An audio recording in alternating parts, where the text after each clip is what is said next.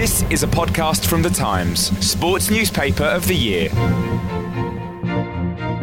Hello and welcome to The Games, your daily dose of fact, opinion and reaction from the events taking place at London 2012. I'm Chris Skinner, and on today's edition, comedian, writer and East London resident Dave Gorman talks about his Olympic experience so far. Times Olympic correspondent Aisling O'Connor discusses Blake versus Bolt and the impressive debut for women's boxing at the Games, and Craig Lord previews the epic marathon swim taking place today.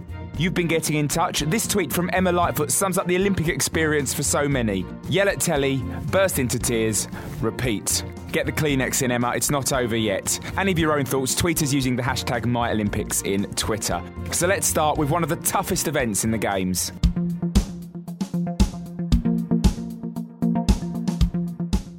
I'm joined by the Emperor of the Times, also known as a swimming correspondent, Craig Lord. Craig, one of my favourite events of the Games happens later on today. It's Kerry-Anne Payne in whatever you want to call it, the marathon swim, the 10K swim. Tell me about it. It's gruelling, Chris, especially in a race with Kerry-Anne, because what she does is she likes to get clear of the shoal at the beginning, so there's no kicking and punching, and she doesn't like any of that. So what she does is get out there as if she's starting a 400-metre swim. So she sprints at the beginning to get out, and it's a cracking pace, and you're basically facing 2 hours of that kind of pace. And, she makes it blistering for everyone from the very start, from the pontoon. Technically, how different is long-distance swimming to the stuff that we all have seen in the pool so far? Look, it's not that different in the sense that Kerry-Anne, you have to remember that she is someone who's made the podium at national championships from distances from 200 to 1500. She holds the 1500 national record. So she is a pool swimmer. She trains 99.9% of her time in a pool.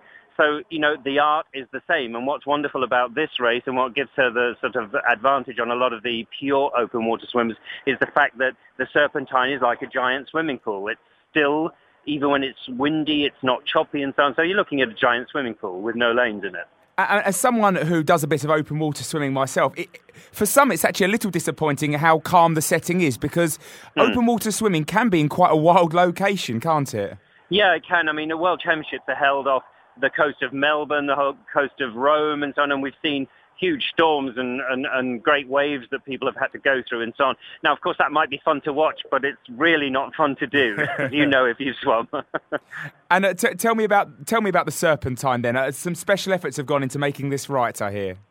Yeah, they have. They've cleaned it up and dressed it so beautifully. I kind of, when I see the equestrian venue in Greenwich, I think what a fine job they've done there. And the same in the Serpentine with the Royal Parks. It really is a wonderful setting, but they've gone to extra lengths to make sure the swimmers are not disturbed in the race. There's a lot of fowl, meaning wildlife on the lake there. There's the Canada geese and the swans and so on. And what they've done with the geese and the ducks is sort of put out lots of wonderful treats for them to be at the bank, so they're noshing away on these treats while the race is going on, so they don't disturb the swimmers. And the swans, in fact, have been sent off on swan holiday to a swan camp somewhere. Yeah. Well, that's very nice for them, I'm sure. Yeah. Just tell us, Kerry-Anne, tell me how likely you think she is to win gold. Look, she's she's got a very strong chance. Because the conditions are there for pool swimmers. It favours pool swimmers. She is a pool swimmer. It's very good conditions for her. She is a double world champion, 2009, 2011. She's a world champion. She also points out she was in a world title race, not quite the same sort of level, but in 2010 and finished 10th. But that very much came down to conditions. In the conditions we're looking at and in the condition that she is in, she stands a very good chance. She will certainly be extremely competitive, and anyone who beats her will have to be world class on the day, tip top. No messing around. Craig, before I let you go, I want to quickly ask you about Tom Daley. He's only days away from trying to win on his own. Will he be able to bounce back after the disappointment of last week? He's very strong. He's been through a lot. He's had the death of his dad to face. It's something that none of us would wish to face at his age. It's something that sort of is difficult to bounce back from. And yet there he was. He was diving in a world title final last year, months after having faced this terrible tragedy. And, he is a tough young man, a very tough young man. I have no doubt that they will have done everything, his entourage, to get him in the shape he needs to be extremely competitive in the 10 metre. Comedian, writer, East Londoner and equestrian lover, Dave Gorman. Joins me. Dave, I never saw you as much as a horseman before. I've never been a horseman, and I'm still not really a horseman, but I went yesterday. I'll tell you what it is. I live in Bethnal Green, and I've seen these buildings going up in the East End, and I've been really excited about them. And I am into athletics, and I am into cycling, and those are the things I really wanted to go to. And before the Olympics started, I had no real interest in going to any of the non-specific venues. All the temporary venues. I wanted to come to these amazing permanent structures that I'd seen being built as I cycle around the East End. And then suddenly the Olympics started. I was thinking, if I want to go and watch football at Wembley, I'll go and watch an FA Cup final. I'd rather spend my money on something of importance to me. And I don't really think the Olympics should have football. All those sort of slightly negative thoughts. And then the minute the whole thing kicked off, I'd got tickets for the stadium. I'd got them for the velodrome. I thought, I'm up for anything. Yes. I'll go and watch anything. I don't care. I'm interested in any sport, all sport. I'm watching all of it on TV. I was watching handball without commentary for an hour the other day and loving it. And I just thought, I'm just going to look what I can get. And I got show jumping. So I went, and it was fantastic. And London's really showing off, isn't it? It's doing a cracking job. London is, the weather is helping. It's an amazing thing, given how it was in the run-in. Yes. But also, there's an amazing positive vibe. I even had a taxi driver the other day saying nice things about the Olympics, saying how he wasn't that bothered by it and he was loving it and he was watching it all. And I think, wow, if they're on side, then they've won. That's an amazing thing. I expect when the Olympics ends and the Paralympics ends, by mid-September, the Premier League will be dominating again, and cynicism will be rife across the capital once more. But I hope we can maintain these levels of positivity. It's just wonderful supporting other sports. I know you're in the Olympic Park to watch the cycling. Isn't it nice going and cheering on something that's just technically, physiologically such a different challenge to the other sports you normally watch? There's a purer thing about athletic sports in particular. Yeah. I mean, I don't think that tennis or football, and they're going to have golf next time. But I don't think those things should be in the Andy Olympics. Murray's won a gold. Oh no, I was cheering him on. I wanted him to win, and I was still cheering him on and still loving it. But I still don't think it should be in the Olympics. I remember the days when the Olympics were about amateur sports, and even though there's no purity to that these days anyway, and obviously Jessica Ennis has just become a multi-millionaire for winning her golds. There's still what the athletic sports have is a real purity of who is the fastest, who is the strongest, who jumps the highest, who jumps the longest, and there's no faking that. East London is in incredible shape as well. So where we are in Stratford is unrecognisable from the Stratford of 5 years ago, 10 years ago. And the whole East London area has gone through something of a renaissance in the last, in the last decade.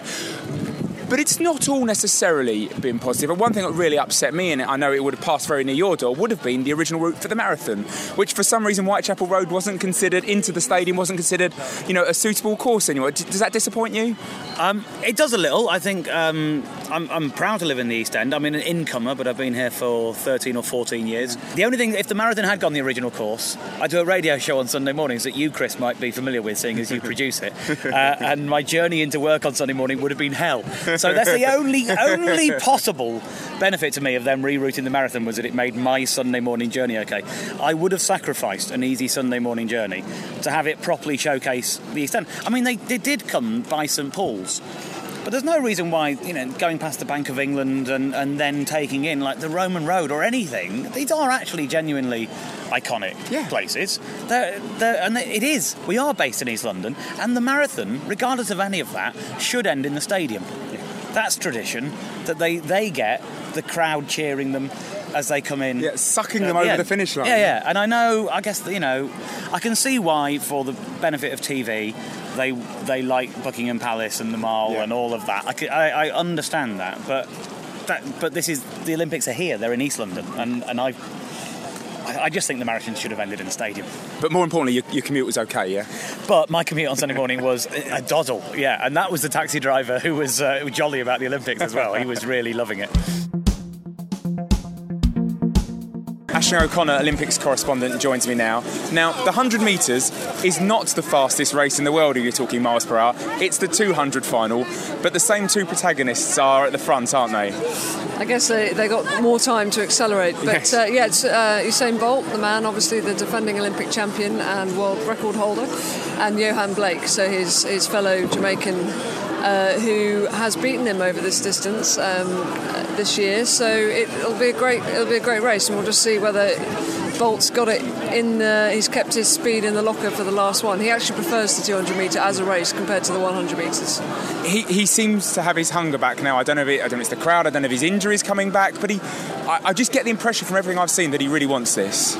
He just loves the big occasions, and as you can tell from someone like Asafa Powell, who's actually run more fast times than Bolt, but he always chokes on the big occasion, whereas Bolt's the ultimate showman, and he just feeds off the crowd, and he's up at 3 a.m. with the Swedish handball team, and he doesn't seem to he takes it seriously, but at the same time he doesn't take it too seriously, and I think that's why the crowd love him. And also, he just knows when he has to perform, and I don't see him being beaten on the night in the 200 metres.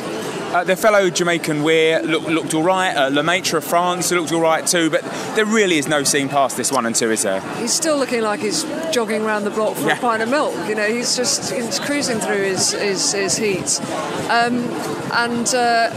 Maybe he'll even beat his world record. It'd be great if there was a world record broken on that track in the sprint. We need that stadium to come alive with that kind of, that kind of momentum, that kind of occasion. Bolt and Blake are the only two, I guess, other than British athletes who are getting that roar going, aren't they? Yeah. Mo Farah, but that's not till the weekend in the 5,000 kilometres. Came third in his semi-final, but he's in the final. That's the main thing. So there's plenty more to cheer about. Yeah. There were two really weird heats, those 5,000 metres. One was incredibly slow, one was incredibly fast. But one was the fastest of all time, I think, that's a semi-final. But 5,000 kilometres, it's such a long way, but they sprint it. They really do. Women's boxing's made its debut. From what I've seen of it, it's been a most welcome debut as well. There's been some really intriguing fights. Taylor of Ireland scored a magnificent win yesterday. Nicola Adams has a chance for a medal later too. Yeah, Nicola's in the final of the flyweight, so she has got guaranteed silver. She's competing against Ren of China, and she'll be fighting against her, who is her arch rival really. And she's come worse off twice at the world level, but she has beaten her this year. So the crowd could lift her. It's just one of those, could be the performance of her career. It's, as you say, it's the first Olympic gold medal to be awarded in boxing, and so she would be the first winner of it for Britain. And I think that'd be a fitting way to sort of mark the introduction of this sport to the Olympics, which has been hugely successful. Lennox Lewis said that you couldn't in some instances tell whether they were men or women, and that's a huge compliment to their technical ability, because they have to actually be perhaps more technically proficient than the men, because they can't rely on pure power. And some of these, some of these girls really hit hard. I wouldn't want to be on the receiving end of any of them. But I think it's been a really successful event, and I'm glad to see it in the Olympics, and I'm glad to see it being treated seriously and not being belittled in any way.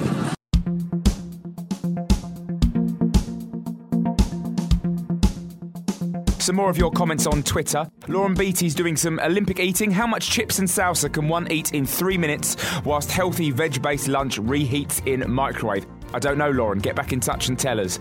Katie Brennan says, brilliant to see Adams win her semi-final. As Aisling said earlier on, it has been a fantastic competition, the women's boxing, and I think the profile is only going to rise from here. Thank you so much for listening. I'll be back tomorrow with more action and reaction. Have a great day. Goodbye.